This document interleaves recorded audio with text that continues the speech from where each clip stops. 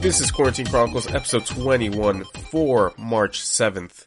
To my virtual left, Jason. Hello. To my virtual right, Angel. Hello. And today, I'm actually not sure what we're going to talk about because our docket is kind of empty compared to most days. But you know what? We are going to talk about WandaVision. That might take up a huge chunk of what we talk about today. I have a lot to say about that one. The one you've seen 20 minutes of, Angel? You psycho. But regardless what we talk about, we will have timestamps in the blog post. And where else do the timestamps come up in? Do they still come up under in the YouTube video. And they, I think, are in some of the notes on some of the podcast apps if they put the full post and not the little excerpt. So your best bet is the website. Your second best bet is YouTube. And it's a total crapshoot if it's going to be on your podcast app. How much does that bother you? To have to drive people to our website? Not at all. No, just how I make banners the, and live the there, randomness of where stuff shows up. I mean, it's true to our name, isn't it? Right? Ram Nintendo? Yeah, but will you see notes? Will you not see notes? That's some of the fun. We'd just be standard Nintendo if the notes were standard everywhere. That's Actually, no, name. it does kind of bother me. I'm masking the pain.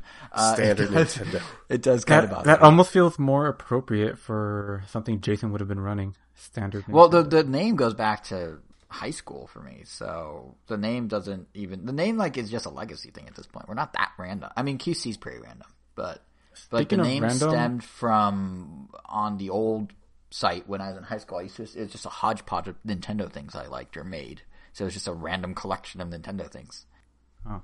So, Speaking of random, yeah. Yeah, completely off topic, but on Spotify, I gathered the songs that were on Elite Beat Agents. You know, your Michael Jackson's, well, pretty much the non-cover versions, because I don't think I could find the actual cover versions. AKA the originals. Sure. They're not the originals to me. I actually heard them. I heard some of them for the first time through Elite Beat Agents. Really scared you're about to say, man, these versions suck. It's all about those covers in Elite Beat Agents. I gotta see the songs on this. I gotta see this track list. I mean, for the most part, I would say I think the originals sound better, but that also might be because, they have much better sound quality than what the DS had. And the cover, they're trying to sound like them as much as possible for the most part. So there's that. The only one that kind of stands out as whoa, this was way different than what we had in Elite Beat Agents was the last song by the Rolling Stones. What was it called? Jumping Jack Flash. In the DS game, it's much, much faster. It's almost twice the speed or maybe 3 times the speed. But as you know, the original song is it feels like they're singing in slow motion to me, just coming from that I kind of prefer the up-tempo one. But I think that's the only exception. But yeah, the only reason I brought it up is just because I have the whole set list, and sometimes they just randomly come out when I shuffle my liked songs. That one from Ashley Simpson came out. I forgot the song. Looking at the track list right now, this is some track list. It's all a over wild the place. roller coaster Literally of music. Wait, the Ashley Simpson song that she ended up doing a hoedown to at SNL when she was caught lip syncing? Not that one. I remember that was being a slower tempoed song. This one is I remember this song specifically. Which one I had is a it? huge crush on Ashley Simpson when she had that whole reality TV show on MTV. I had a huge crush on her. She had that emo phase. She had that emo look to her. Oh, I loved it. The song is called La La. La La. So you're saying that she... And isn't the chorus you make me want a La La, which I guess is what you're saying about Ashley Simpson and you? Yeah, I'll be your French maid, some other things, throw me... Yeah, you'll be your French maid. Yeah, so when that song came up and I was listening to it, for some reason, my first thought was oh, this is Jason's relationship to Apple and Nintendo. What? You being Ashley Simpson. Expand. Yeah, I need more here. Because the song is pretty much just do whatever you want with me, I am yours, have fun, kind of deal. Okay, yeah, I could see that. I don't disagree. Hold on, let me get the lyrics up here. Ashley Simpson. We did break this down. I mean, come on. You said we have no context, so we're breaking this down. But it was just a thought. Like it was just like a random thing. I thought like the other day I was listening to it. I'm like, oh, that's kind of funny. What are some of these lyrics? You can dress me up like in diamonds. You can dress me up in dirt. You can throw me like a lineman. I like it better when it hurts. Exactly. I do love. I am a glutton for Nintendo's punishment. I am a glutton for Nintendo's punishment. Yeah. But you know, it's a little extreme version. But I think it captures your relationship pretty well. You can throw me like a boomerang. I'll come back and beat you up. Yeah, no, I will. If Nintendo, I will. What Nintendo does, I will follow. But then I will criticize it on the podcast. It's true. Exactly. Yeah. Yeah, you take the abuse that was the Wii U years. So. Yeah, and I mean, and I fully was like, hey, the Wii U has some perks. It's like, you know, they can dress me up, they can do whatever, and I'll roll with it. But I will criticize after the fact. Still keep going. You dealt with. I am. You have to deal with to get the pins. Yeah. That's true. I have both sets of pins sitting here, actually. I am the Ashley Simpson of the Nintendo world. I don't know how that makes me feel. I really need to, like, one morning just go look at myself in the mirror and be like, I'm the Ashley Simpson of Nintendo, and have to, like, accept that. Yeah, I don't think the Wikipedia page for the Ashley Simpson show is way more detailed than it needs to be. Are they describing what she wears in each episode or something? No, but it's like, I would think that the Wikipedia page for a show like this wouldn't really go this in depth as to what happens in each episode. Like it's a little too long to be completely honest. This Wikipedia page, I'm sorry, Ashley Simpson does not deserve the level of detail that it has. Yeah, no. Have you seen the Wikipedia page for Lala? I'm scrolling still. I've been scrolling since you started talking.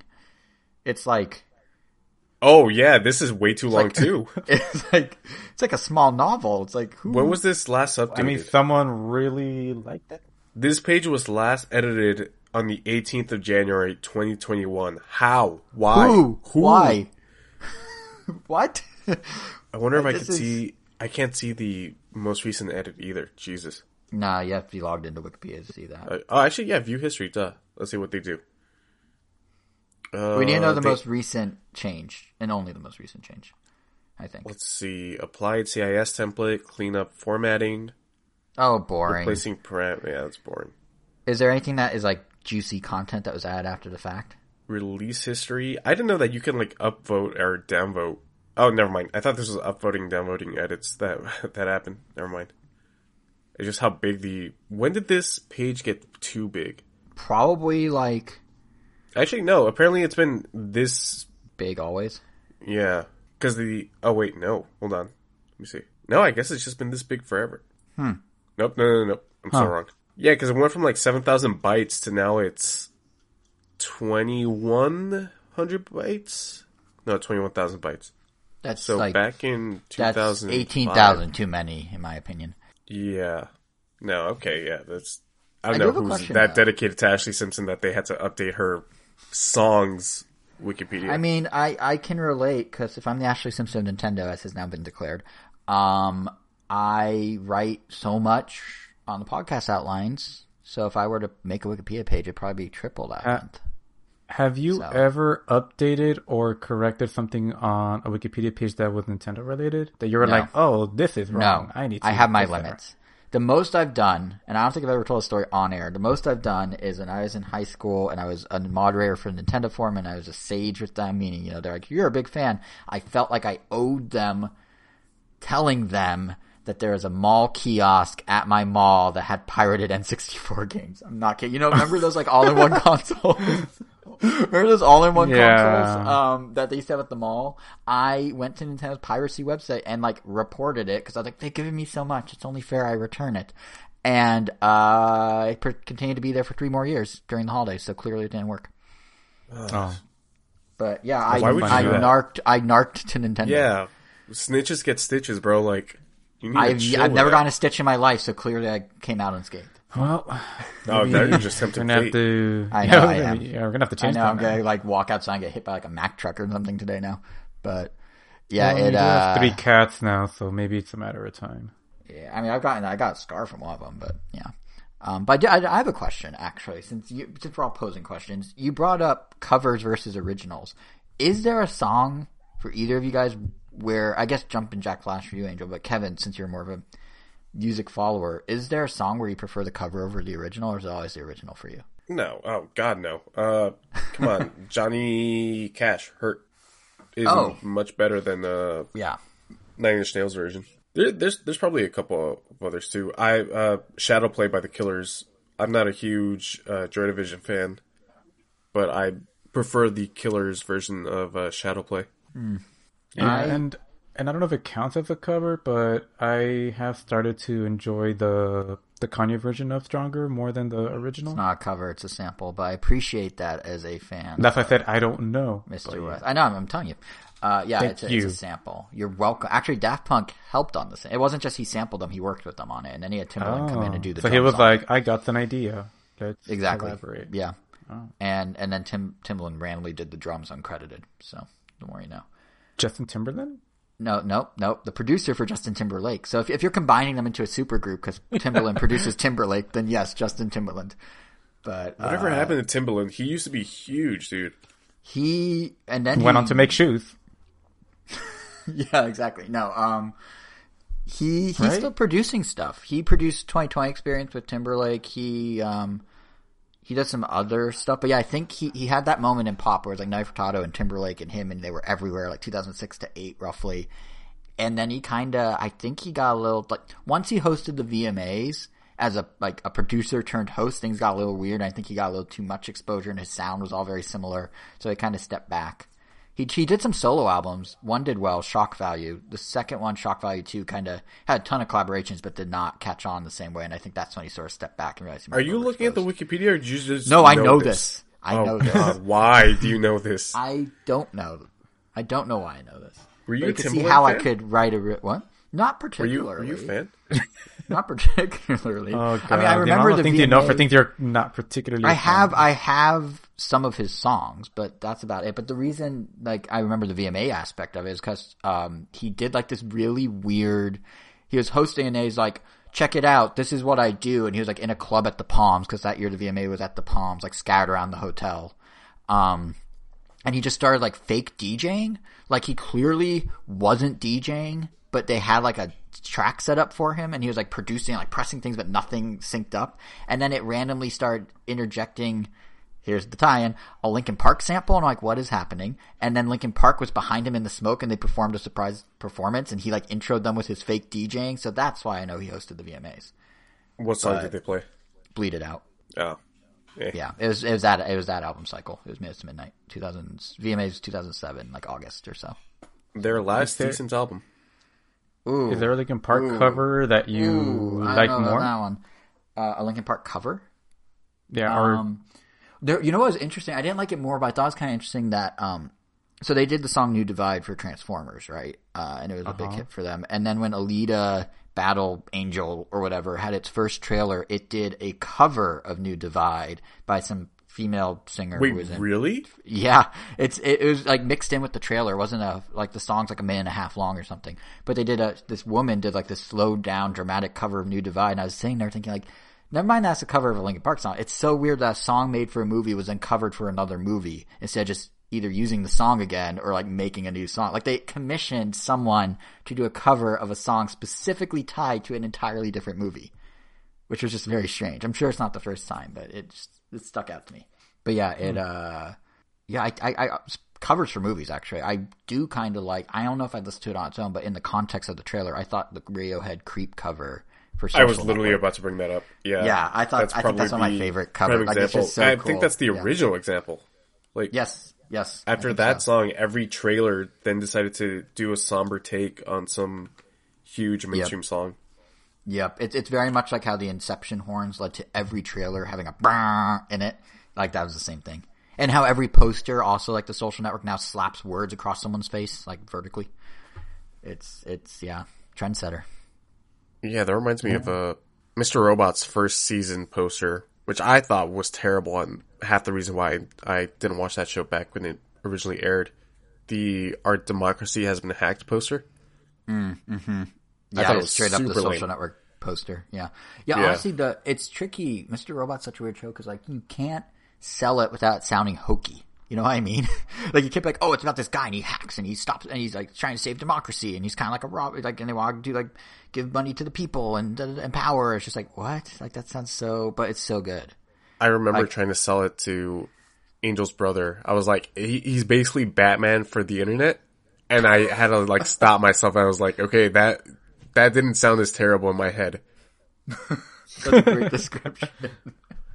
But yeah, it's funny because that show, like, I think after the first season and people that watched it from day one, like myself, were like, oh my god, like, and then it started getting some award buzz, and that's when it started people going, okay, maybe it's a real thing. But I mean, even the show name, Mr. Robot, it's about a hacker. It's just like on the it's on USA. Like, on the surface, none of those things sound like they're gonna make a good show, but I mean, it still doesn't, but it is a good show. USA had that run, I think, after. Is it on a streaming service? It's on Amazon Prime now. Yes, yeah, it's on Amazon Amazon Prime, all of it. Highly recommend. Maybe I'll check out the last episode. Season 2 is a bit of a swerve and a bit slower, but it all pays off in the end. Like, yeah, it's good. It's good. Oh, cool. I mean, well, for a good finale. The last episode, that's not gonna. Oh god, the last episode definitely. No, do not. It barely makes sense for people that did watch the show. I will break COVID guidelines and drive to your house and unplug whatever you're watching on if you try and start with the finale. I'm literally gonna do that tonight now. It just sounds too interesting. Oh, I'm not actually gonna break COVID guidelines. That's crazy. But pretend I am and don't do it. Yeah, maybe I'll talk about it on the next episode. All right. Well, I mean, now that he brought it up, just watching the last episode, the finale, the series finale, aptly titled of. Oh no, we're not doing this. We got to do the SoCal COVID update. Oh, Jason, yes. The jingle. Dun, dun, dun, dun, dun. I need something like happy because things are getting better. I don't know. Well, that'll get to a thing. COVID, I don't know. That is literally the same thing for 6 episodes. Hold on, it's funny because you specifically break in between the co and the vid. Vid. Because I think I'm hesitating when I start the co to know, oh, this is bad, but then I have to deliver the vid. Because it's always like the co has more strength in it than the vid usually too. I'm always like, co. All right, come on. Vid. Give us the jingle. No one wants to hear this part. All right. All right. When you're feeling sick, ain't a trick. It might be COVID. There. Better? That's not terrible. It's good for what it is. It's the all along from WandaVision, but for COVID. Yeah, exactly. Okay, so specifically here in Los Angeles, things are getting better. Since the last episode. Well, things have been naturally getting better since the start of the year. Surprisingly, I don't think we saw a huge spike after New Year's, right? We sorted it like Christmas, New Year's was like a wash of bad, but it started getting better like early February, like after those cases, because it takes 2-3 weeks to gestate, and that started getting a little better. Yeah, and well, now it looks like Newsom might be getting closer to reopening the most of the state, including Los Angeles, and Garcetti saying that LA is on the verge of moving to the red tier as soon as this week. This upcoming week, I guess. I don't know how I feel about that. It's tricky because it's like we're going in on like a year of this now, right? So, which is wild. Remember, the 3-week lockdown is now a year long. But so we're like like our brains are now wired to think, oh, opening up is bad. But theoretically, like in 6 to 8 weeks, they're administering 2 million vaccines around America a day right now. So in like 6 to 8 weeks, is it bad? Maybe not. I don't know. Like, I don't know what to think anymore. Like, my brain's all like out of whack because the concept of opening up sounds horrible at this moment in time. But by the time like Disneyland's apparently going to reopen on April 1st in a limited capacity, like by the time that stuff rolls around, what's it look like? Because they're saying they'll have enough vaccines for every adult in America by end of May, which is 2 months ahead of the last time we talked about this when Biden was saying July. Like, that's speeding up, especially with the Johnson & Johnson vaccine. So it's kind of like percentage success for those, though. Like, are they still as good as the other ones? Yeah. So Moderna and Pfizer are in the 90% range, and Johnson and those will continue to be available to everybody. They are available, but it's different sites different ones. So Moderna and Johnson or Moderna and Pfizer, which are the 2-dose, are available pretty much everywhere. If you can sign up, and those are in the 90% range. Then the Johnson & Johnson one is about 70% effective, but is 1 dose. Now, the catch with all this is the effectiveness is referring to getting COVID, with Johnson & Johnson, if you end up getting COVID, 100% success rate as of now in terms of not dying and not going to the hospital. Same with Moderna and Pfizer. So if you're okay with getting like a mild flu, Johnson & Johnson seems like an okay choice, and it's no different than if you got flu a few years ago. I mean, obviously COVID can kind of kick you when you're down, but the point is it's not going to hospitalize you, it's not going to kill you. So some people are willing to sell for that, and they're actually diverting a lot of the Johnson & Johnson ones specifically towards teachers and whatnot, so they can get kids back in school sooner without the teachers being at a major risk. We'll see how it pans out. I mean, the other angle that makes it hard for me personally to know how I feel about it is there's all these different strains of coronavirus now, right? Like there's like the South African variant and the Brazilian variant and this and that next thing. Some of those aren't as effectively nipped in the bud by the vaccines. So if you have the Pfizer vaccine, I was just reading this yesterday, it's like something like the effectiveness of it drops fourfold if you have like the South African variant hit you. If you have the Moderna vaccine, it drops like sixfold. So, from 9% to whatever. And apparently Moderna is making a booster shot. So it's actually going to be a third Moderna shot that you need to take if you get Moderna. That will then address that specific variant. And it's just going to be this cat and mouse game for a while. So it's like a patch? Yeah, essentially. They're cyberpunking it where they have to fix it after the fact. But it's hard to say, like, how safe, like, I really don't know anymore. I used to be like, oh, you gotta lock down, but now I'm kind of like, well, if the majority of people get vaccinated, sure, but then there's these other strains, so do you not? Like, CDC has guidelines on vaccination coming out, I think, next week for people who are vaccinated, so maybe that'll shed some light, but right now I'm just kind of like, in my opinion, it feels premature to open stuff this week, but I feel like in a month or two it makes sense. Like, Texas going all in, 100% everything open, no mask required, makes zero sense to me. But the kind of staggered openings. There, Texas listeners. Yeah, it sucks. I feel bad. And the worst part is, there's a lot of people, even within Texas, of course, who are wanting to abide by it. Like a lot of stores in Texas are still going to require masks. Alamo Drafthouse says they are. Target says they are. A bunch. But still, it's just like it's really hard to enforce when someone can go. But the government says I don't need to. And they're just going to storm the store anyway, which they did before regardless as protests, quote unquote. So, I feel bad for people that are trying to adhere to being safe while still trying to do their grocery shopping or whatever. So it's going to be a weird, wacky few months, but it seems like, to me at least, there is light at the end of the tunnel, which is kind of nice. And like the tunnel's we're coming towards the end of the tunnel, but it just seems like, yeah, people might be jumping the gun a few weeks or months. I don't know. I really don't know how to assess it anymore. Like I had such a mindset and now it's all scrambled because there's all these different factors that I'm not a professional. I don't know how to account for. So yeah, that's my hot take.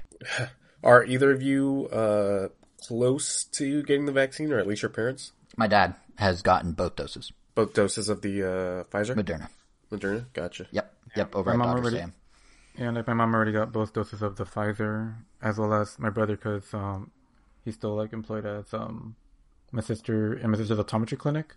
So yeah. What's funny though is not about that. That's good. But what's funny is my mom is it pays to help out clients. It does, but yeah, my mom is just under the 65 and over, so she was going to be in the next group, and then LA, per Biden administration's, hey, let's get educators vaccinated so we can get schools back up and running. She was going to be in the next group, and then like, just kidding, educators, come on down. And she's like, oh, all right. She's literally like 9 months short of being old enough to get it in the current group. So she's just kind of sitting around like, well, I guess I'm not going to get vaccinated anytime soon. But then again, at the rate, educators list, Jason, we educate the people every week on this podcast. I wonder if I could submit. There's like a website podcast. There's like a website for like putting your field in and everything. I wonder if we could put Random Time podcast. That'd be funny. Yeah, I put all my information in that website, and they're like, "No, dog, you do not deserve this thing."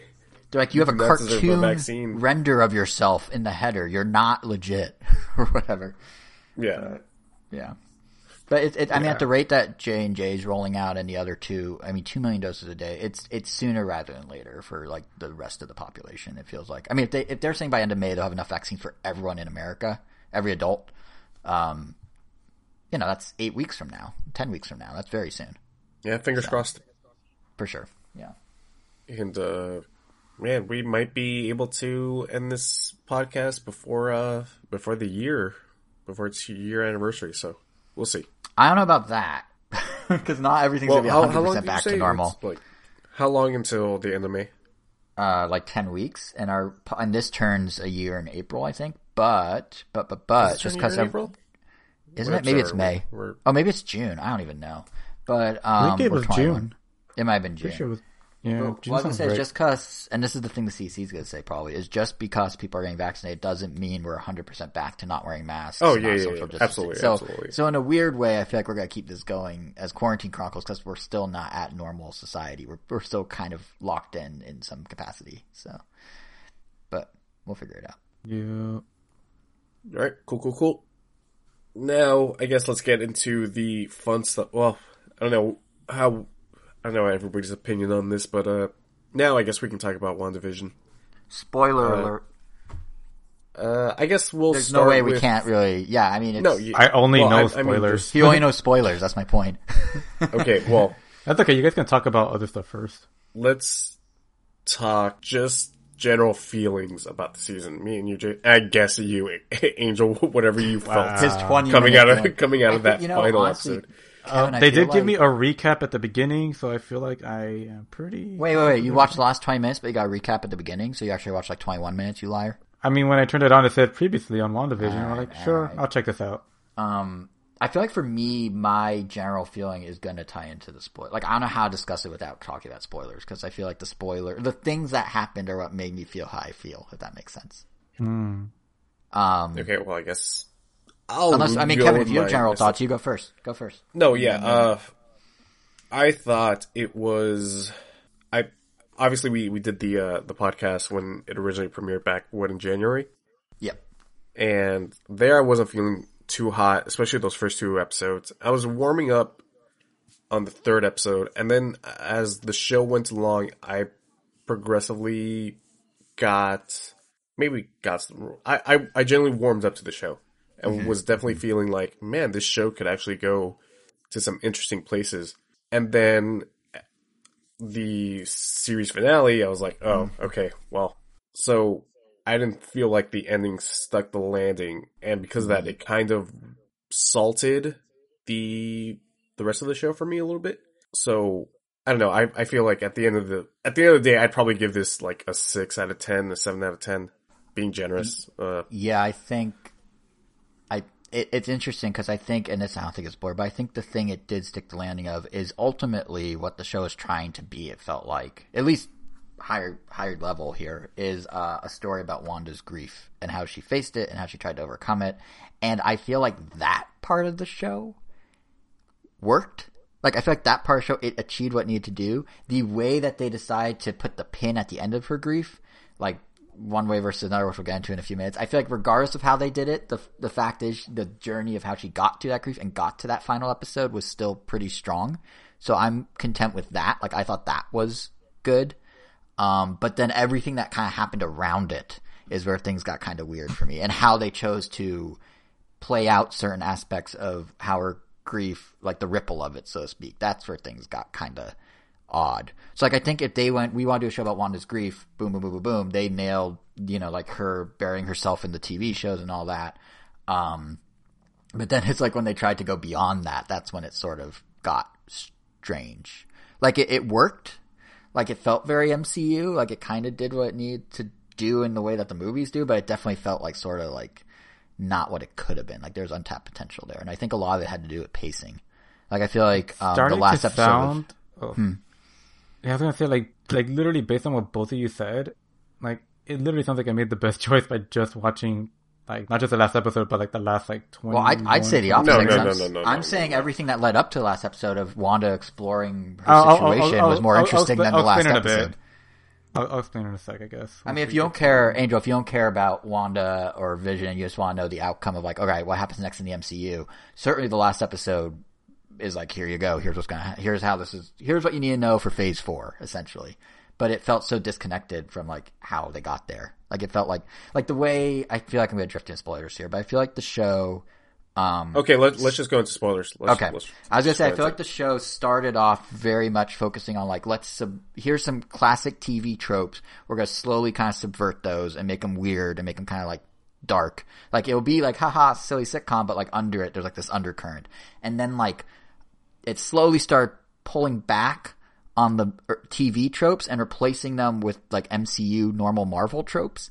But it didn't do them in like a subverting way. It's just like, oh yeah, these are just the Marvel tropes now. You know what I mean? Like especially the last episode. Like, I don't think they needed necessarily, like they were so good at like, hey, here's what like a TV show was like at that time, and then here's what's going on behind the scenes. Here's what Wanda's going through. Here's this and next thing.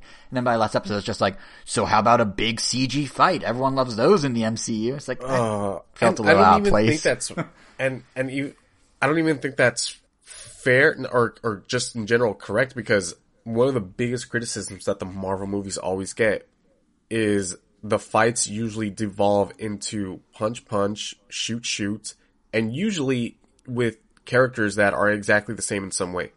I was speaking to Elvis about this. In Black Panther, you got Black Panther versus Black Panther. In Iron Man, you got Iron Man versus Iron Man. Ant-Man. What else? Ant-Man, versus another Ant-Man. Yeah, and it's to see this, Doctor Strange versus another Doctor Strange. Yeah, and then to see this show go from this pretty interesting sort of, I wouldn't go as far as to say character study, but going from this, essentially, right? Like, especially the episode before the finale felt like really digging into her past side. Character study. And I think that episode was the best episode of the. For sure. Yeah, it made me actually care about her a lot more. Yeah. Yeah. But yeah, going from something a little bit more introspective to witch versus witch, Vision versus Vision, I thought was so lame. And I had this sinking feeling ever since the, I believe it was the post-credit scene of the last episode where you see White Vision being constructed. I was like, oh, that's where they're going with this. What I appreciate from that, though, is the Vision battle, while it was a minute or two of like, they're flying around, it became like a dueling of wits, which felt more in character at least. Like, it was like, they're talking about that theory of like, what is the real thing, and like, I was like, okay, at least like, Paul Bettany's doing his Paul Bettany thing, just two of him. But, Paul Bettany. Or Paul Bettany, not Brittany. Yeah, Bettany, thank you. Come on, Jason. But yeah, like it, the witch stuff was a little, I mean, Catherine Hahn, like, I think she's great in a lot of stuff, but yeah, it was a little bit like, okay, it's just Marvel trope. And it's not even like clever like how they did the other tropes, it's just Marvel tropes at this point. Yeah. Angel, considering that you only saw the last episode, what did you think? So, like, as a passive Marvel fan, like, I don't necessarily watch these out of, like, I guess, obligation. Necessity. Yeah, necessity. Like, I can easily, like, I could have just not watched this. It was just more, like, for fun, like, because of this. And just because of them being Jason and Kevin. So, like, I don't really care about, like, learning as much backstory. I just kind of want to know the gist of it. And, like, the premise, like, was pretty clear, like, from the beginning. Like, like, when they first introduced the show, like, oh, it's about Wanda grieving about Vision dying, and, because she has crazy powers that they could pretty much do whatever they want with, she just created an alternate reality where, she's still happy. So, like, that's, like, all I knew going in. And, the recap... That's all you needed coming out. Yeah, and, like, pretty much, like, like, I saw most of the movies. At the very least, I saw the ones that Wanda was in. So, like, I saw that arc. I saw, if anything, like, the way the relationship developed almost felt like it came out of nowhere. That was always, like, the part that was like, oh, I guess they're a thing now. But, like, you see the sadness, whatever. I mean, yeah, that was sad. When she loses her vision, and, yeah, I guess the whole time stone thing. But anyway, the recap, I guess, definitely was, like, I guess confusing. In the sense that it's like, oh, I would never imagine why. Like, there are could be because you're missing, I don't know, like, 8 hours of television before it. I mean, confusing confusing is the wrong word. It's just more like, oh, I guess all this stuff happened, but none of it seemed to matter. That's at every the end. TV show. No, like, well, yeah, but none of it seemed to matter to like how it ended. Yeah. Like I literally felt like I didn't miss much. Like, oh, like the timestamp where I started was actually what's funny is that since we're already in spoiler territory, when I got when I was getting the recap, I was seeing like, like the Bobby Newport's campaign manager, like had Wanda pinned. Yes, Catherine Hahn, Agatha. Sure. And she had a pinned like, oh, like he who controls the runes controls the magic or something. And I'm like, all right, cool. So there's like an evil witch or something. And then I skipped to, I think it was like 22 or 23. And like, oh, I guess like people are trying to break in. Obviously, like the whole illusion's falling apart. And then the moment I skipped to was, I guess, when it looked like, I guess Wanda was like about to lose the beam battle. Like, oh, she's like getting her strength back. And then she's like, oh, he who controls the runes controls the magic. And I'm like, oh, it's a callback. Haha. Oh And my God. it's like almost immediately. It was like perfect timing. And then, she wins. She puts her in her place. And then suddenly, I guess because the show was ending, the combat zone was closing in a la like PUBG and Battle Royale. So they had to run to the center so they could try to get like the winner chicken dinner. And eventually, I never thought about how this was basically a Battle Royale at the end. That's actually like the ending is literally, That's a good point. That's so weird. And yeah, you're pretty much like, I get like you get the heartfelt, sentimental, like goodbye of like, yeah, I know you're not real, kind of, but like, this is not goodbye. This is, let's say hello later. Yeah. And just from what I've seen from the movies, like, I still got like that emotional punch just like from their performances. And, that was still great. Yeah, I don't know who these kids were, the emotional attachment to them, but it's like, yeah, they came and went. And yeah, so, she, I guess, learned her lesson. She's gonna live in the woods now, and I don't know if she learned her lesson though, because she left with the entire town hating her and her like not even apologizing to the town. And I know that part. I don't. Yeah, go ahead. Sorry. That's what I said. That's what I said. I guess she learned her lesson because she apologized to the daughter of the friend of Captain Marvel. Sure. Yeah, Maka. And I feel it's more confusing that way. And yeah, so she apologized to her. She's like, yeah, like I messed up. If anything, yeah, what she did, yeah, I'm surprised it's gonna go unpunished. Well, and that's the thing. I don't know if it will. That's sort of. I mean, the last time she did something like this, we got like what were they called? The something accords because of the whole. Sokovian. Sokovia Accords. Yeah. It's funny that she's responsible for 2 pretty bad things, but. And that I was satisfied. I was literally satisfied with what I saw because I guess I didn't get any of that awkward, I guess, first 2 episode drag that a lot of people were getting. I just got like, just tell me what I need to know, and I got that presented in with the production values that they have, and then it was just over, and I was like, cool, I'm happy. I don't know. Yeah, that's pretty much it. I think you are embodying the problem with the show. Angel, you are the problem. It's not that. People that watched the last 20 episodes of the show? No, well, it's not so much. You went into it the same way that someone approaches a Marvel movie. It's just like, all right, there's one takeaway and then we wait for the sequel or the next movie and it tells me more. But the show had all these other aspects to it that were in between and then just kind of dropped. Like, for example, you may remember in the ending, Darcy, you may recognize her from Thor, Kat Dennings. She had one line in the entire last episode, and it was driving a truck into the big bad government guy, Hayward, and then she's like, I stopped you, and that was it, and her character is no longer relevant. And then, like, Jimmy Woo, who's Randall Park, he was, Randall Park, who's Jimmy Woo, that's probably better. Always be my maybe dude. Yeah. No, he like they were doing some stuff with him kind of subverting like the government plans, even though he's in the government, and then it just kind of ended with him like being in the same place he was at the start. And like every character except Wanda didn't really have an arc. So that's why I was saying the Wanda portion was handled really well, I thought. Like I even really liked that ending where her and Vision were saying goodbye. Like I thought that was like, okay, that had some weight from the entire. I mean, that's pretty much what I was hoping to get from the show. Because you only watched 20 minutes, but those who invested 9 hours, they have all these threads they left, like the whole Pietro thing. We haven't talked about that. So they cast the guy that played Quicksilver in the X-Men movies as a cameo in WandaVision, but he played Quicksilver again. He played her brother Pietro. And they never, you know, it was a stinger for an episode. They kind of alluded, like, who is he actually him? Is he not? And it ended up being all for basically a TV trope joke. Like, a lot of people are now like, oh, they made a joke where his name's Boner. That was the whole joke. It's just a dude named Ralph Boner, haha. But there's actually a TV trope reference in that. Boner is from Growing Pains. Not the character, but the name. Growing Pains, which is one of the sitcoms they referenced earlier in the season, the 80s show, which was kind of like the Brady Bunch Full House sort of riffing episode, the intro of all the family photos of them growing up is the Growing Pains intro. And then Boner was a character on Growing Pains who came in randomly, lived in their garage, had no purpose there, and was just this weird side character was just there. And then just, that was it. He was gone. Like, it was completely worthless. And like tons of sitcoms have that character they introduced later on just to throw a wrench in the dynamic, and he's just kind of there.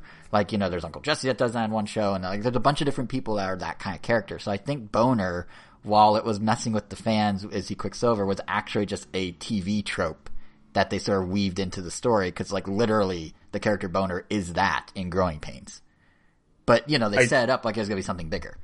I do love that they sort of trolled the fans with that. Yeah. I was really into the idea of like, this is how they're bringing, not necessarily the Fox X-Men universe into the MCU, but maybe a character or two from here. Like, maybe now Deadpool being in the MCU is going to make a little bit more sense. And I do love the fact that they just dropped it just like that. It was like, this guy's just an actor. And it's funny because like, makes sense for the quote unquote recast. Like everything makes sense now in context, obviously. But yeah, I love that they were just. Oh yeah, and I think, I love that they did that, but at the same time, it did make the episode feel a little bit safe. Yes, I agree, and I think there's something interesting going on here where we talk about the TV tropes they do, the Marvel tropes they're falling back on. I feel like there's like a meta game almost where like the show was toying with what expectations from a Marvel thing or a typical TV show are, because like Boner, Pietro or Fietro, as Agatha calls him at one point, was, kind of toying with fan expectations. And then the way that Elizabeth Olsen and Paul, what's his last name again? I'll get it wrong. Rudd? Yeah, the way not Rudd, but the way they both were doing interviews during the show, like, oh, there's gonna be this huge cameo, like you have no idea, and they were like saying expectations of like falling into like a typical, like what a show does. I mean, she was saying early on, there's a cameo you'll never expect. It ended up being Pietro. He was saying, there's this great actor I'd love to work with. I've always wanted to work with. He's gonna be in the finale. It's gonna be so good, you'll love it. He was talking about himself. It was which joke. I also love. The fact is, Paul Benny's is a joy. I love. Oh yeah, he's always entertaining when he does interviews. Yeah, but so entertaining. I don't even know how to say his last name. But and there's this whole bubble of like, or not bubble, but like this whole separate conversation happening of what like fans thought the show was gonna be, because they were bringing in X-Men and there was all these teases and this, that, and the next thing, and like I feel like because there's been a lot of disappointment online. And I feel like a lot of it where people went wild with fan theories and went super like, well, this is going to be the kickoff of all of Phase 4, even though no way it was. Originally, Falcon and Winter Soldier was going to come first and then WandaVision, but they flipped them due to COVID and production issues. So now Falcon and Winter Soldier, which was the kickoff of Phase 4, is actually the second one. So there's no way anything WandaVision did was going to be like the kickoff. But people were expecting these huge things. There were rumors of like Fantastic Four being involved and X-Men and this the next Fantastic thing. Four one never made sense to me at all. Me neither, but like it was out there, and like people were. It's like Monica says, like, "Oh, I got a friend," and people were like, "Oh, she's got to be talking about Reed Richards or Richard." Yeah, which is like, why does she have to be talking about that this phase? And even if she did say that, why would it be in this show? That's the thing, is like the narrative of what the show was, quote unquote, got ahead of what the show actually is, which is like, as you put, a character study of Wanda. So like all the people are like, well, that was such a letdown, like nothing happened. It's like, nah, it's about right. Like Angel is someone who came in only, passively watching Marvel and knowing kind of what to expect from a Marvel story. You got exactly what any Marvel story gives you. And then they had the tease at the end, she's in the woods, but they're playing a kind of slowed down Doctor Strange theme, which is okay. It'll tie into the next Doctor Strange movie with the multiverse. Like they did exactly what a normal Marvel movie would do. The only difference is, because it's stretched out over a whole show, the loose ends that normally in a movie it's like, oh, okay, whatever, it's just a side character, felt more dropped to me in the show because there was so much more time spent on those threads that went nowhere. And that's my only real complaint, whatever you want to call it, is like it didn't, like it was following the beats. It just, because it was stretched out, like the pacing and everything made it seem kind of weirder, you know? Monica got shafted in this last episode so bad. I hated that so much. She was probably my favorite character of the show. And to see her just pretty much not do anything was really disappointing. I know they're setting her up for Captain Marvel 2 or Secret Invasion. Yeah, I think they're setting her up for Secret Invasion. Come on. Do something better with her if you're going to build her up this entire time. Especially because, like, it's a really interesting idea of, like, so Wanda's, like, how you handle grief poorly, and Monica is, like, how you handle grief correctly, because she finds out right at the start, you know, about her mom.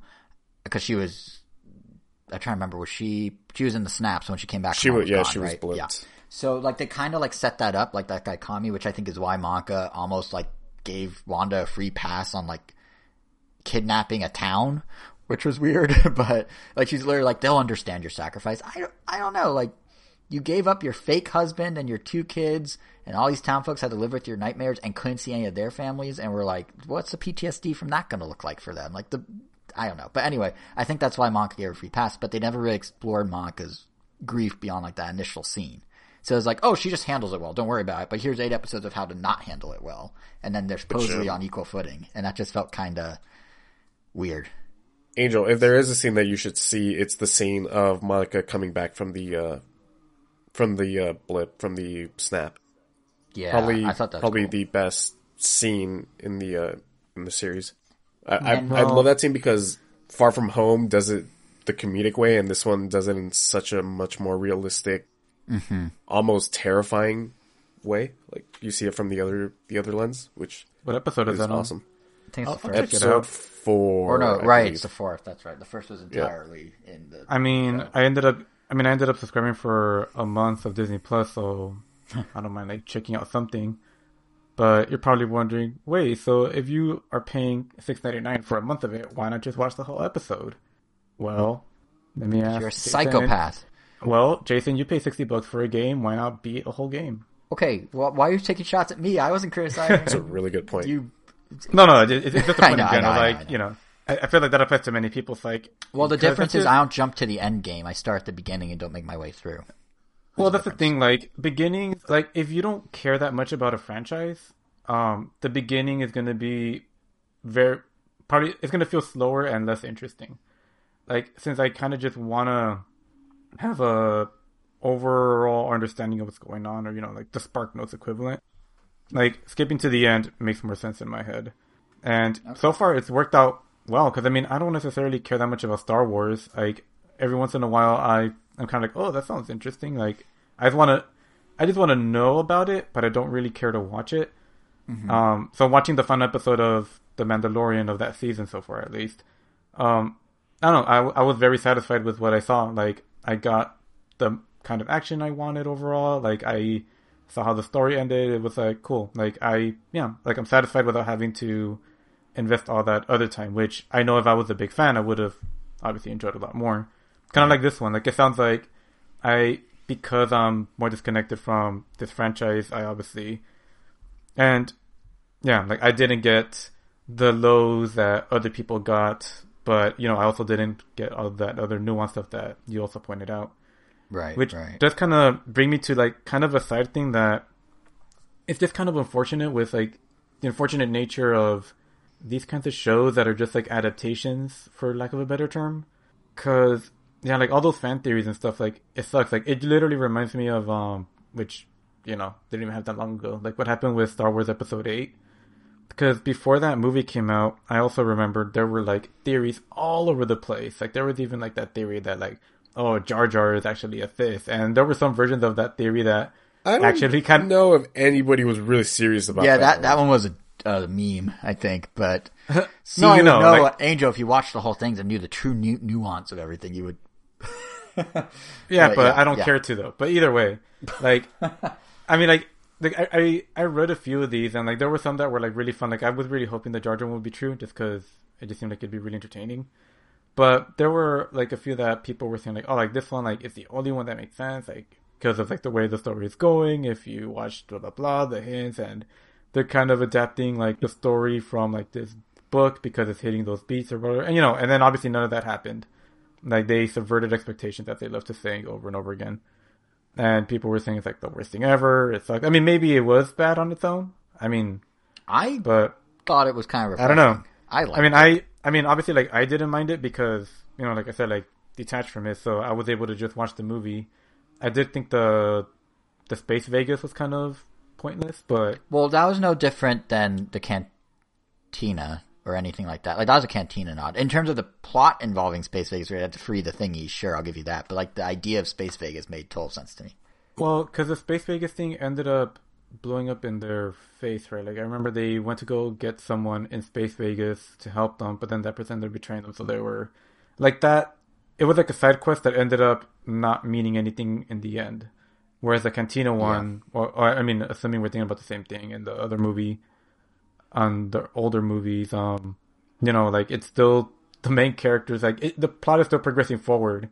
Oh yeah, no, I just meant the setting. No, what they did there was weird, but the setting, it was literally a B plot that could have been separated, and they wouldn't lose anything.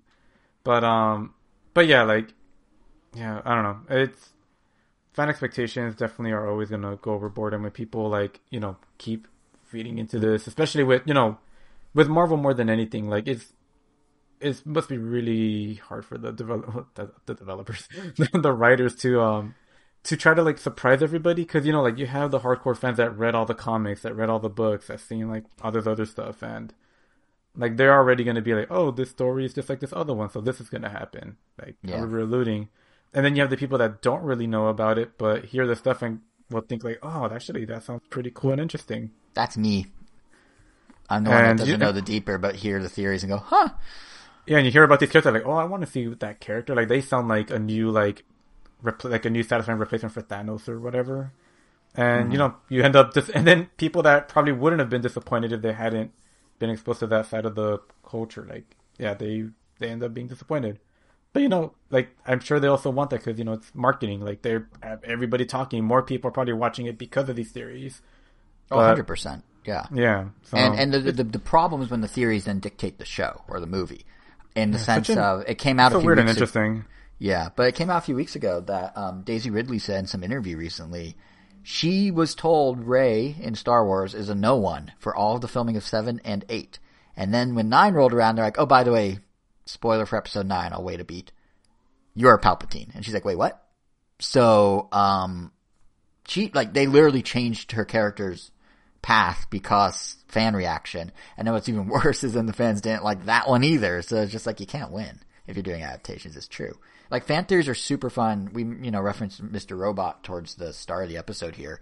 That was a really fun subreddit to read. Yeah. Because no one knew because it was all original, and, like, there were all sorts of crazy ideas, and I feel like Mr. Robot, like, people were drawing, like, the gif of Charlie Day, the meme of him on the, like, the board with all the strings and the clues, like, that was the Mr. Robot, like, subreddit, and people were drawing crazy connections.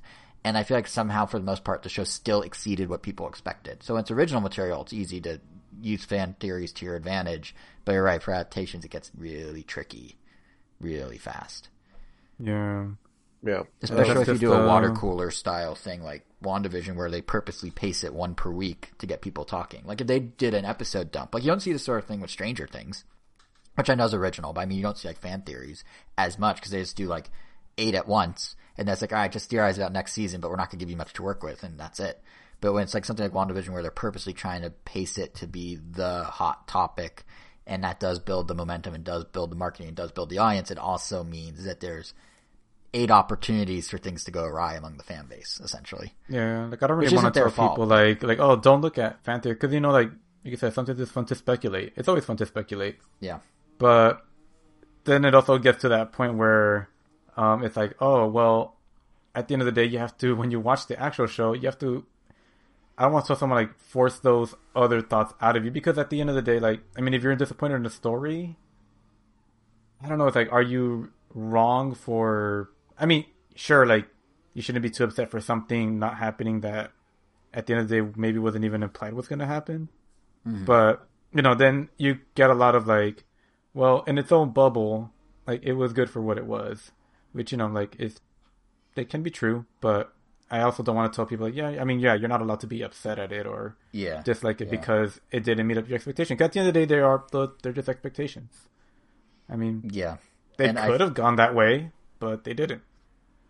Well, and I think that's why I was saying, at the very top of this, like, I thought they did well with the story of Wanda, because sure, the expectation that, it's Fantastic Four at the end, or Pietro's like secretly the X-Men introduction into the MCU. It's like, all right, sure, we can run with those theories and be disappointed if they don't happen if you want to, but like they said, this was a story about Wanda, and the Wanda arc itself was good, I thought. So even if they didn't quite pin the landing, like I was saying at the start here, like the story of Wanda I thought was good, and all the other stuff was kind of superfluous to that. So that's kind of, what the fans thought the show would be, and the disappointment that could come with that versus what like Disney or the creators, not even Disney, set out for it to actually be. And there's kind of that disconnect there sometimes, which can be difficult. Yeah. So. Yeah. Things I did like. Wanda's new costume's awesome. Oh yeah. Yeah. And I'm that much more interested for Multiverse of Madness now. Me too. I am very curious about Phase 4 now. Like, I thought they teased it. Like, and not even that, but like, what's up with White Vision? Where'd he go? What's he doing? Like, I think that's he gets her memories, and then what was that? I think that's the last time we saw of him, honestly. Really? Yep. No, because that's how they're going to keep Vision alive in the MCU beyond. I don't think he's going to be in every single movie, but I think he's coming back. There's no way they just dropped him. Like, he got he got the memories to know what Vision was, because he is Vision. And now he's off to go, I don't know, find himself or something? Like, where would he go? He's coming back. Being said, I do not care about her kids at all. So, at the end of WandaVision where she hears her kids, I was like, those kids were so hokey. They were brought in so rushed for obvious reasons.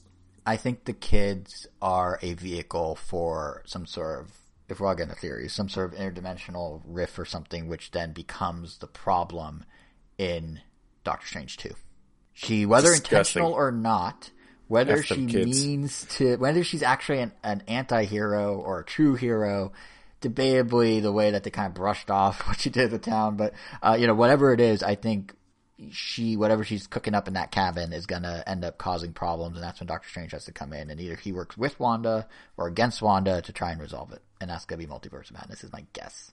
But I think that's a safe guess compared to like some of the crazy fan theories like, Wolverine's gonna step out of there and that's gonna be like Fortnite because there's Batman. It's like, what? No, it's gonna, I think it's gonna, something involving that. And there's there's speculation that Sam Raimi actually shot that stinger at the end of WandaVision because it was his style of, like shaky cam zoom. So they might have actually done that. I can kind of see that, I guess. Yeah, so they also made a reference to him on the marquee of the movie theater at one point. And that was the other thing I want to say about WandaVision really quick, because they had a lot of cool references. Obviously the TV show stuff, but like, the movies on the marquee throughout the series were all like kind of on point. Like at one point they referenced the episode where her kids gain powers. It says The Incredibles on the marquee. And then in this episode, they have Oz the Great and the Powerful listed. One, they have a Wizard of Oz reference in the episode when Agatha gets hit with the car, but also Sam Raimi directed that, and it's transitioning right into Multiverse of Madness next, so it kind of makes sense. Yeah. Yeah. So, in 2 weeks, Falcon and the Winter Soldier premieres, and I can't wait to hear all the reviews on how, this is just standard Marvel stuff. Yeah, I was going to say, what are your expectations? Are you looking forward to it, or are you just expecting it to be just like a 6-episode action-packed thing, or? Yeah, the latter. But I'm still looking forward to it. Same. Considering the fact that they started off so weird and then they just played it safe, I'm like, well, okay, why should I get excited for a TV show that's going to try and do something weird? Yeah.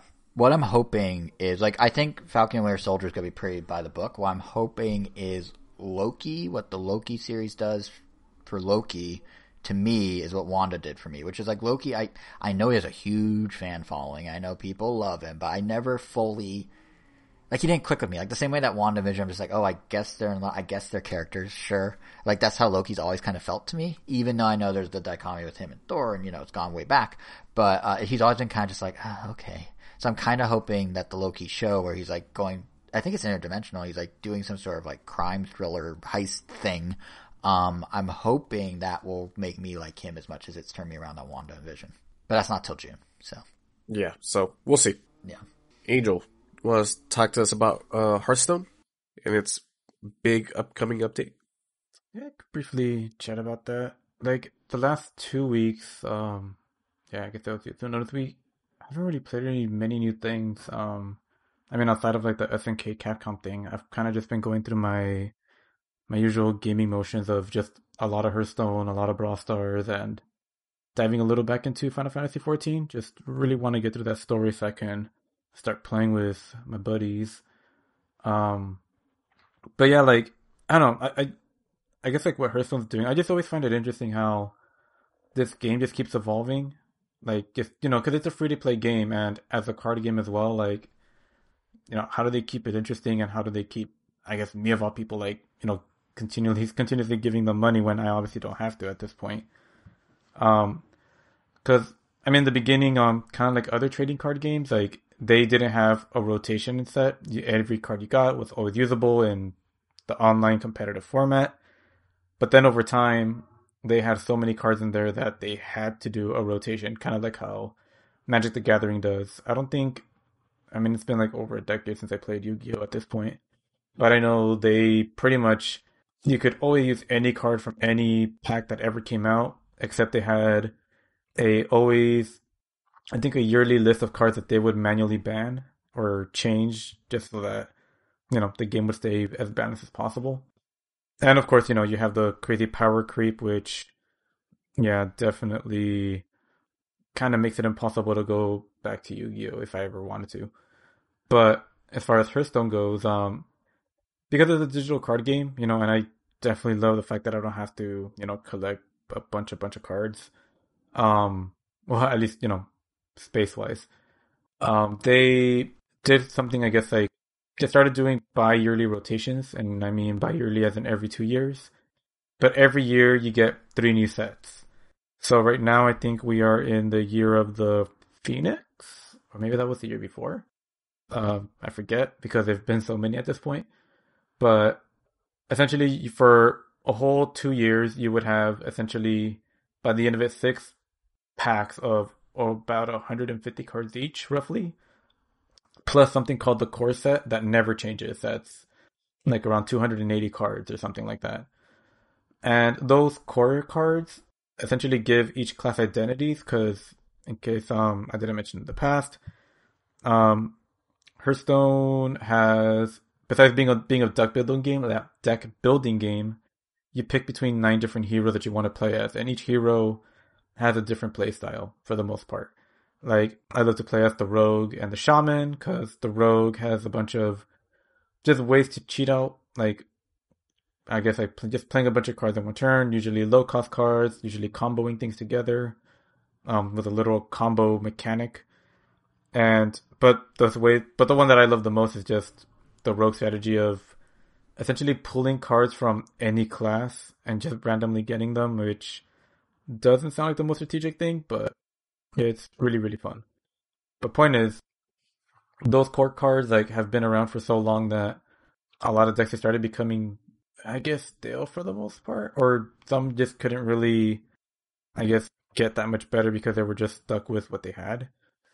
And starting next month, we still don't know when, they're actually going to rotate out those 280 cards with completely new ones. Like, they are essentially just going to, well, I guess I shouldn't say completely new ones, but those core cards are going to be changing every single year. So if you manage to collect all 280 of those, like, they're going to rotate out.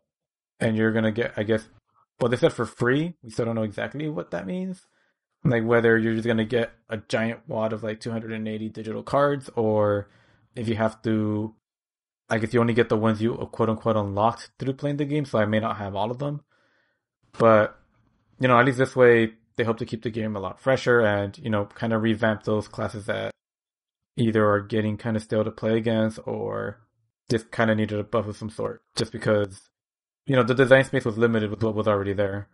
Like, they are rotating out a bunch of cards that I guess created, what people called Exodia combos, which, if you played Yu-Gi-Oh, you get these 5 cards in your hand and you literally automatically win the game and there's nothing your opponent can do.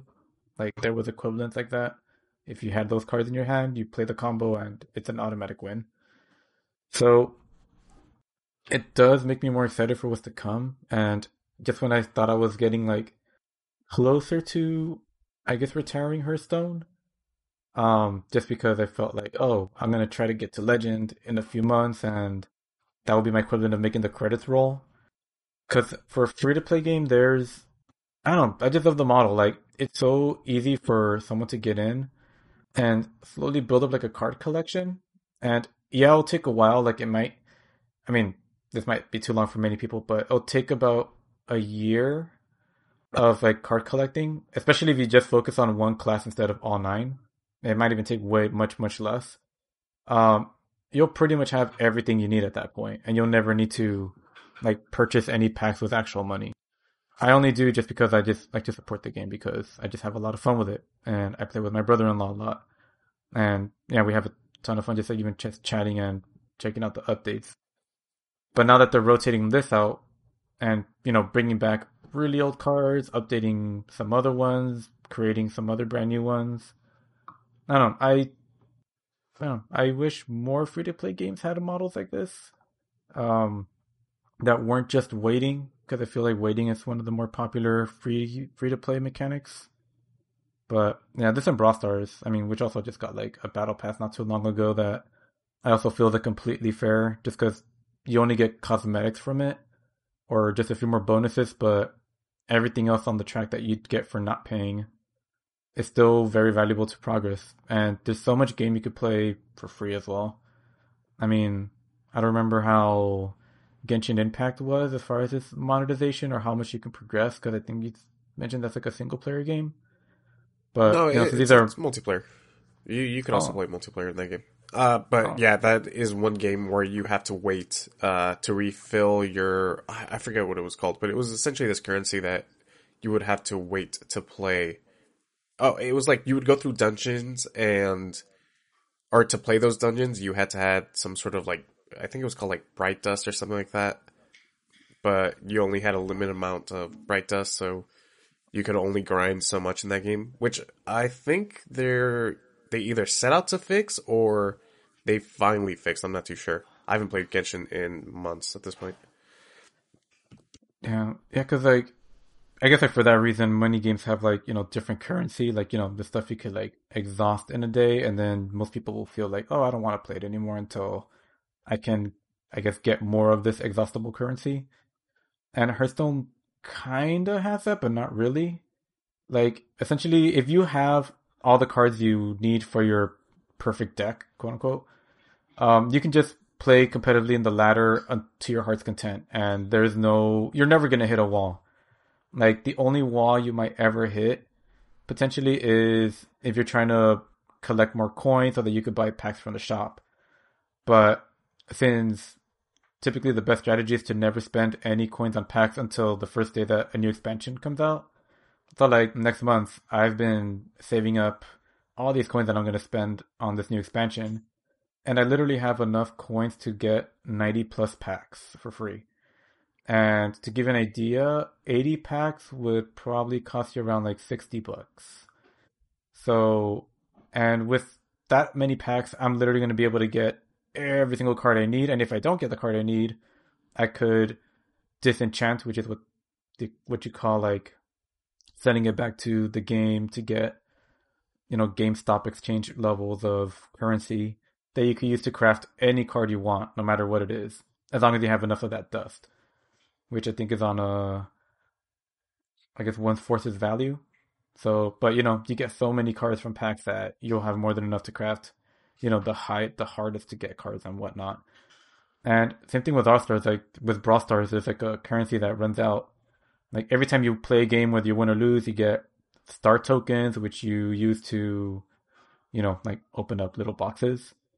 But, actually, no, they don't do that anymore. Now it's just, you get experience points that move you along a track, so you could open up little boxes to get more rewards and stuff. But if you just want to play the game, there's like literally nothing stopping you, and every time you do win, you get trophies, which you get endlessly. Like there's no limit to how many trophies you can get as long as you keep winning. And those also give you a bunch of rewards for constantly winning. So, I don't know. I like and I guess for lack of as it's a double-edged sword. As much as I love this mechanic, it also makes them incredibly hard to put down sometimes. And I don't mean like I'll play for 5 hours nonstop. I definitely don't do that. At least I haven't for. You mean 25 hours nonstop? At least for like the last 2 or 3 years. I feel like I've been good about just stopping at maybe an hour max. But I mean that I'll probably play this instead of some other games. Like it kind of falls into the Smash Brothers situation. Like those two, Hearthstone, Brawl Stars, and Smash Brothers, have pretty much been responsible for, I guess, my slowly growing backlog. And it sucks because I want to get back to those games. I want to finish Dragon Quest XI, but it's just so much easier to make progress in Brawl Stars or Hearthstone. Because, you know, at the end of the day, you want to feel like you're making progress, and you are. But the other ones have, a finite story that I want to complete, but I just can't get to them. But I know like everyone has like their own like incredibly long backlog of games, but I feel like there's I don't know how this applies to you guys, but I would maybe say of like it's probably not that many. We'll say like 10 plus games that I have that I started and didn't beat. I only really care about like 3 of them that I actually really want to beat. The other ones, you know, they could stay in the shelf forever. And if I get to them, cool. If not, that's fine. But there are those 3 games that I at some point just want to schedule into my, to my gaming time. Like, I mean, especially for you, Jason, like, are there any games that you actually want to go back and play? Or are you literally like, or is it actually a hard stop when the next game comes out and it goes on your Switch and you put the other one on the shelf? It's none of it's conscious. It's not like a new game comes out and I go, well, time to retire this one. They just kind of fade away. No, yeah. But that's like, but do you ever go like, oh, I do want to go back and play that? Or you just don't have that thought? It depends. Like I don't Odyssey, think there's very many. I don't think there's very many. Because you were glowing about Odyssey, you were enjoying it, and then yes, like, and I got far by my standards in Odyssey. But I think there is some sort of. I, for better or worse, live very much in like the moment of stuff. You know, like less so now because of the pandemic and everything slowing down production. Like I've been watching older stuff, but very much there was a period there where I'd be like, "Oh, did I miss the boat on X? Okay." And just move on with my life. It's weird. Like I like having things when they're like part of the moment, so to speak. So Odyssey, I was super into in the moment of Odyssey, and I continued being into it for a while.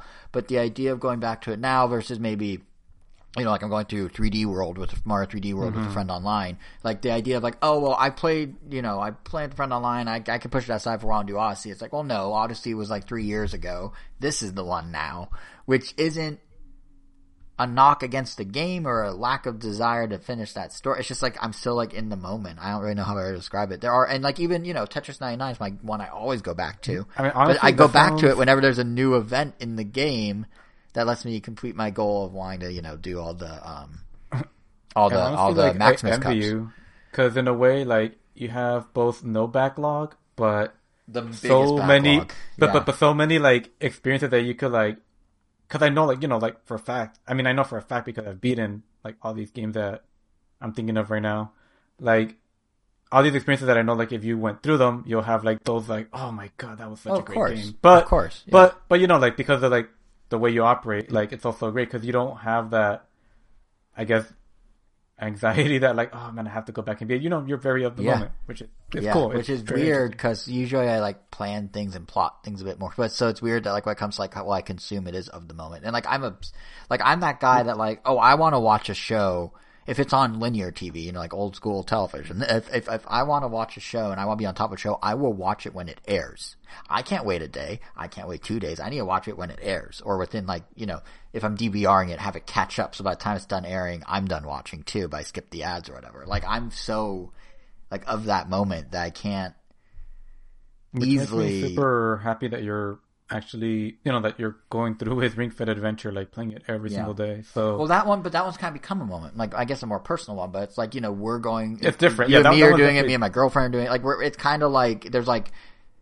It's happening in tandem. Same with Splatoon. Like we're really into Splatoon now, and I'm really into Splatoon now again, as we were talking about, around that last week, because collectively it's like a more personal moment. So yeah, like the single of our group.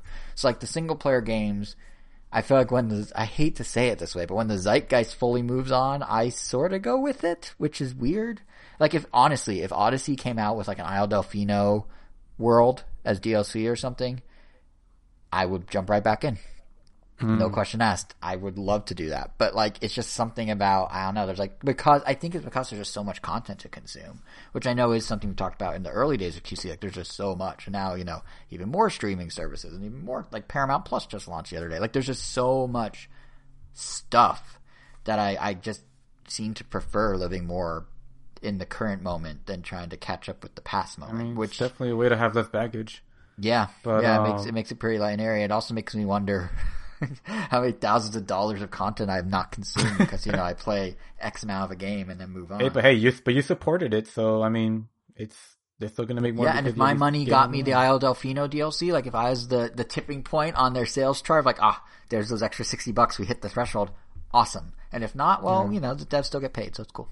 I feel like I've come full circle to like, at least like appreciating people like you that do that now, because it's like, we want people like, we want more, we want this game to come out, get the support it needs, but not everyone has to beat the whole thing, like, because the people that beat it and are excited about the sequel that it gets because a lot of people supported it are going to get that, and the ones that are just buying it because it's just what they do or how they do, then. And if you want to be snarky about it, there is one major advantage to not beating my games, which is when Nintendo then re-releases them, I don't fall into the doldrums that you have, Angel, where it's like, all right, 100% of this. I want to pay $60 for 3 more hours of content. I'd be like, I paid $60 for, however much, I'll do it again. So.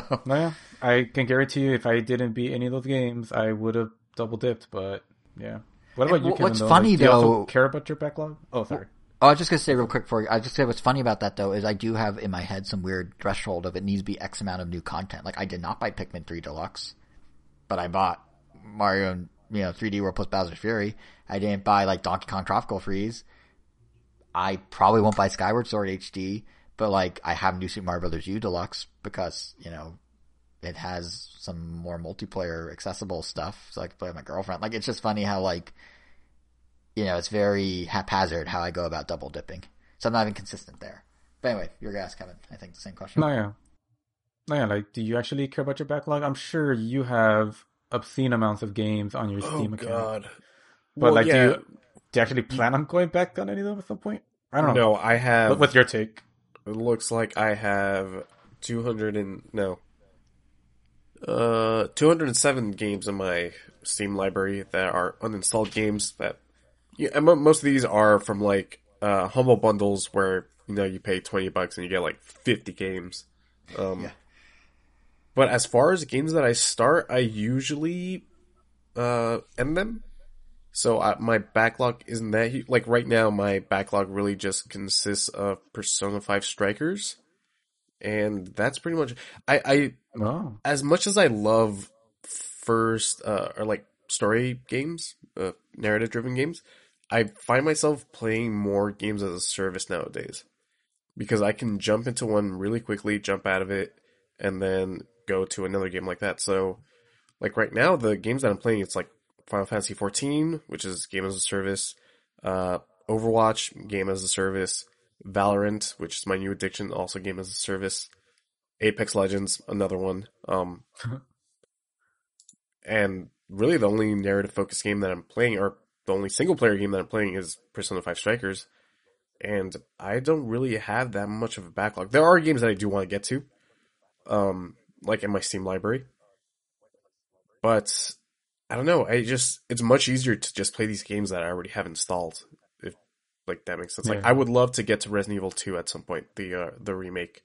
Mm-hmm. But carving out some time for that game, considering that I have all those games that I listed, and then I still have the games that like I play with your brother and like a couple of other friends like Phasmophobia or Deep Rock Galactic, it's hard to slot in more than just one game, one like personal game, that I play off stream and just play for myself.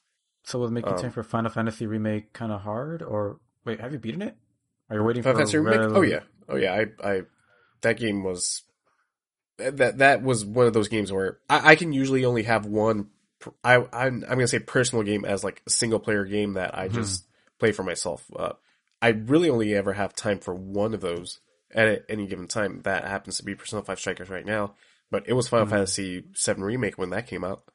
And like, I know upcoming, there's like a bunch of other games that I would love, which like Disco Elysium, I would love to play.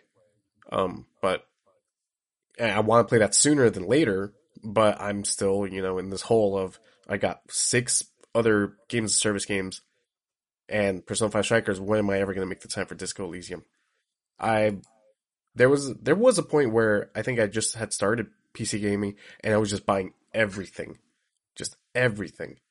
And I got better at it, but then I still find myself buying like Dragon Quest XI. I'm never going to get to this game ever in my entire life, and I'm probably never ever going to beat it because it's a JRPG that's easily like a good 100 hours before I see the credits. So yeah, as far as backlog, yeah, I just keep it to one game at this point. So then how do you treat those games? Like, I mean, I'm sure when you beat Persona 5, it was like base Persona 5. So like, did you play and beat Persona 5 Royale? Like, are you going to play Final Fantasy Remake again on like PlayStation 5 with the redux? Yeah. So yeah, or just gonna buy them and that's it.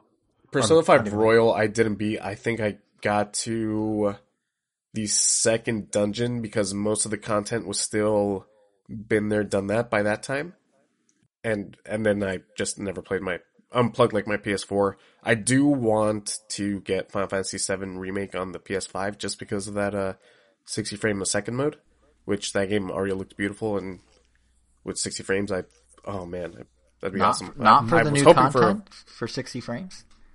Well, the new content you still do have to pay for. Like, it's not, it just doesn't come free. I thought it came with the upgrade. Interesting. No. If you bought Final Fantasy VII Remake on PS4, you get the upgrade for free, but you don't get the extra content. And the extra content is only available on PS5. Gotcha. Pretty much all I got on my backlog. Nothing. I'm fortunate enough to like not have all these games that I want to play. Well, no, I do have all these games that I want to play, but but you're not being held back by them, or you're not letting it. I guess I'm not letting it stack. I guess. I was gonna say that's interesting though. That like, so they come out with new content for Final Fantasy VII, but you're going back because you want it to look pretty, but experiencing the same thing. Like for me, it'd be like the total, or not look pretty, but run smoother and look prettier. For me, it'd be like the total opposite. Because like I'll go, if Smash got some sort of graphical, like let's say a Switch Pro happens, right? 4K Switch. We'll talk about it next episode. It's looking like it's happening. But, there goes, let's say, Up-Res Smash. Will I start playing Smash more because they up-resed it? Probably not. But if they release, when they released Pyra and Mirthra the other day, yeah, I'm going to jump back in and try them out. When they, do DLC, I'll be right there. But if it's just like, oh, it's the same thing that you already kind of did, but it's nicer now in different ways, like for me, that, like there needs to be some, again, it's weird because I need like an event or some sort of like monumental thing. I can't just go back. Like it's such an interesting contrast of like where you're at and where I'm at. Yeah, one thing that at least I did change going forward because I was having a chat with my brother a little while ago.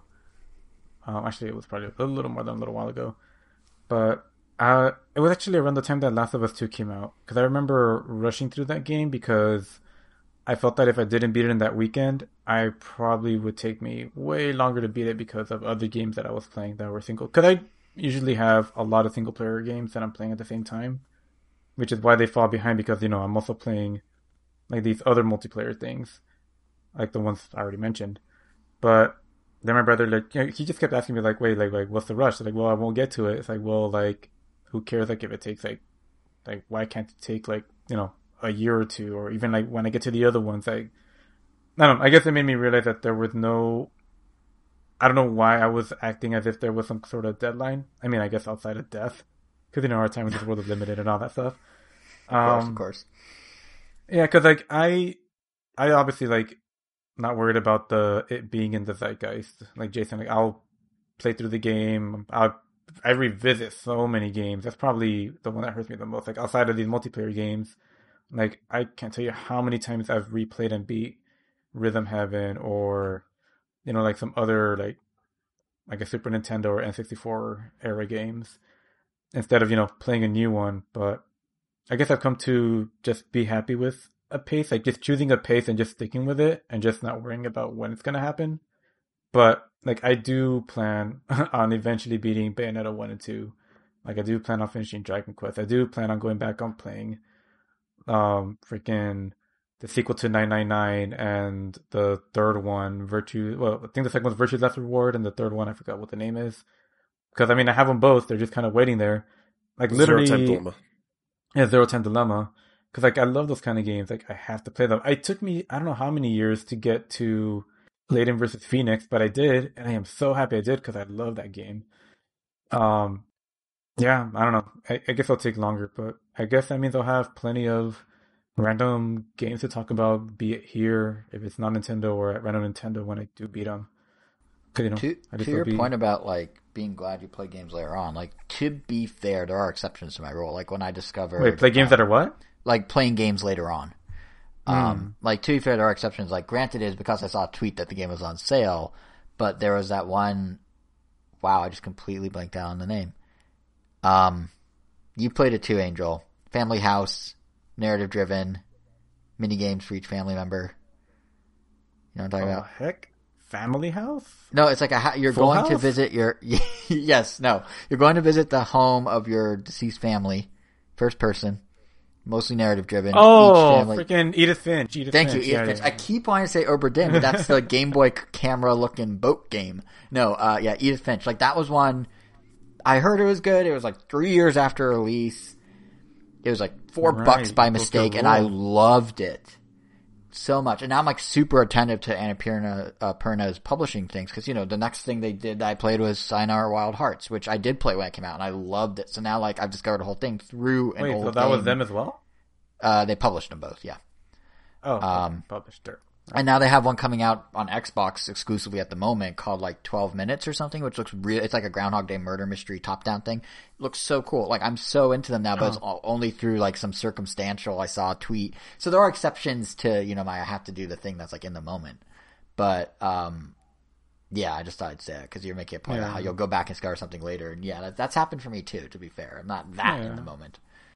Which, you know, it also made me less, I guess, anxious about trying to get through my Tales backlog because I'm playing those with my brother, but our schedules don't always align. Like we'll maybe play like an hour or two every other week, and it's a Tales of game, so those are like 40 plus hours each.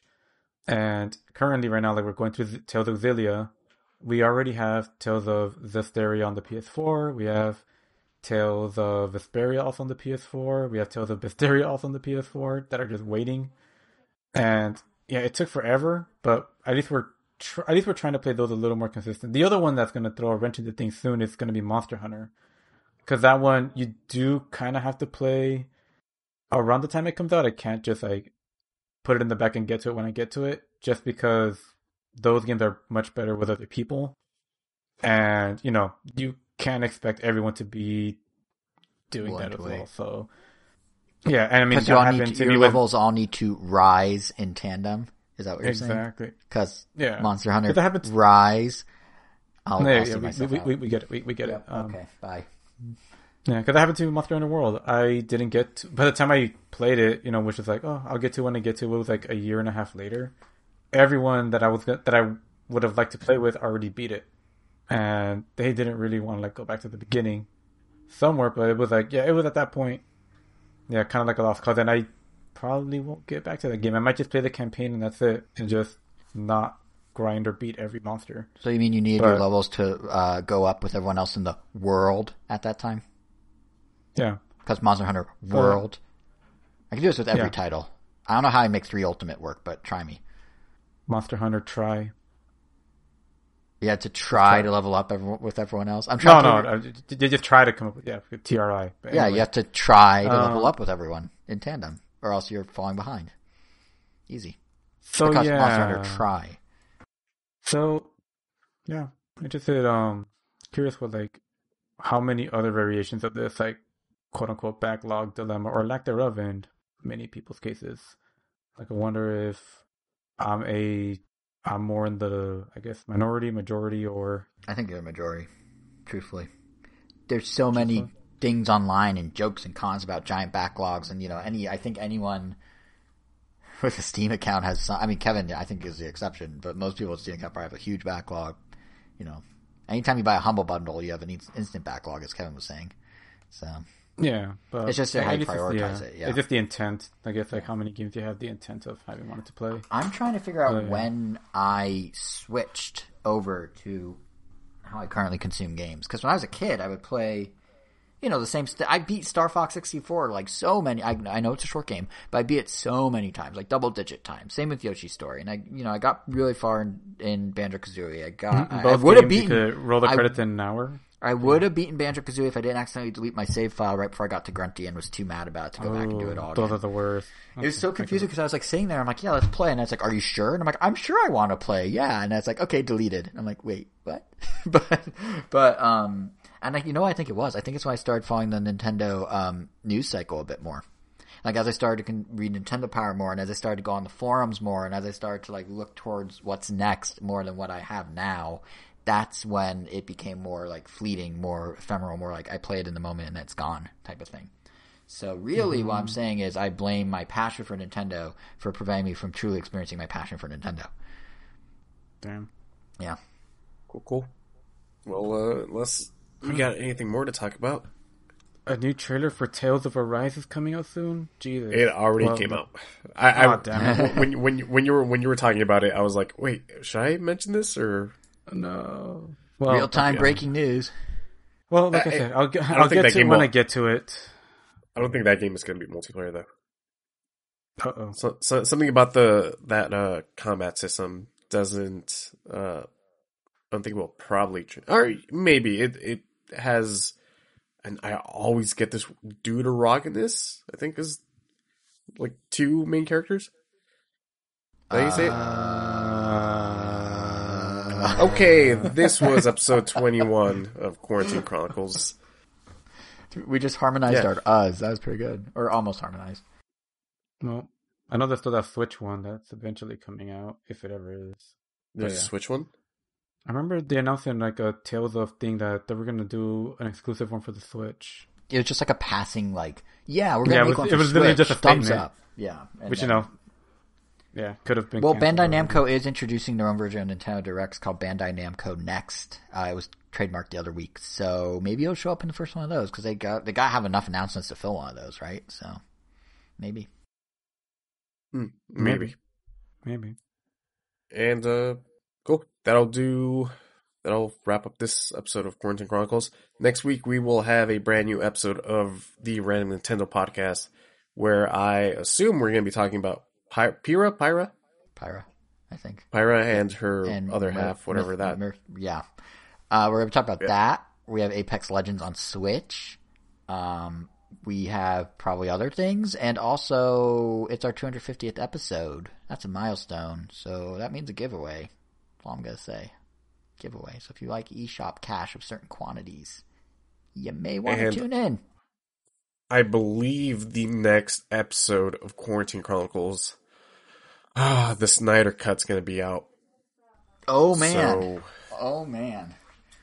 I think 4 that might hours be. of I it. think that Godzilla? might be an episode by itself. just Actually, talking about to that. to be fair, Kevin, I think it's in 2. Let me check. Is it next episode? Is the Next Snyder Cut episode out of like that Quarantine weekend? Chronicles. Oh, it's out Yes. that Thursday, and we record that Saturday and put it up that Sunday. I'm gonna be binging some Snyder, I guess, next week or 2 weeks. Yeah, we'll see how that goes. Time to take some time off from work, so I could Yep. watch Snyder Cut on loop and pick apart every little detail. Yep. So follow us on YouTube. We are randomnintendo.com on there. Follow us on your favorite podcasting app: Spotify, Apple Podcasts, Pandora, Google Podcast. Amazon still doesn't. Is our podcast on Amazon? Because I know there's some podcasts on You know, there. I'm not sure. They do have a podcasting app. It was invite only at one point. I don't know when they're switching it over, or if they already did. I will check. We will eventually Okay. be on Amazon. We are still on Stitcher, TuneIn, and iHeartRadio. We are at Random Nintendo on Twitter. Individually, Jason is at JSR7. Angel is at WEIRO_O. And I am Kevin Gomi. And with that, we will leave Jason with the final word of the episode. I'm really trying to reconcile with being the Ashley Simpson of Nintendo. And I don't know how I feel about that.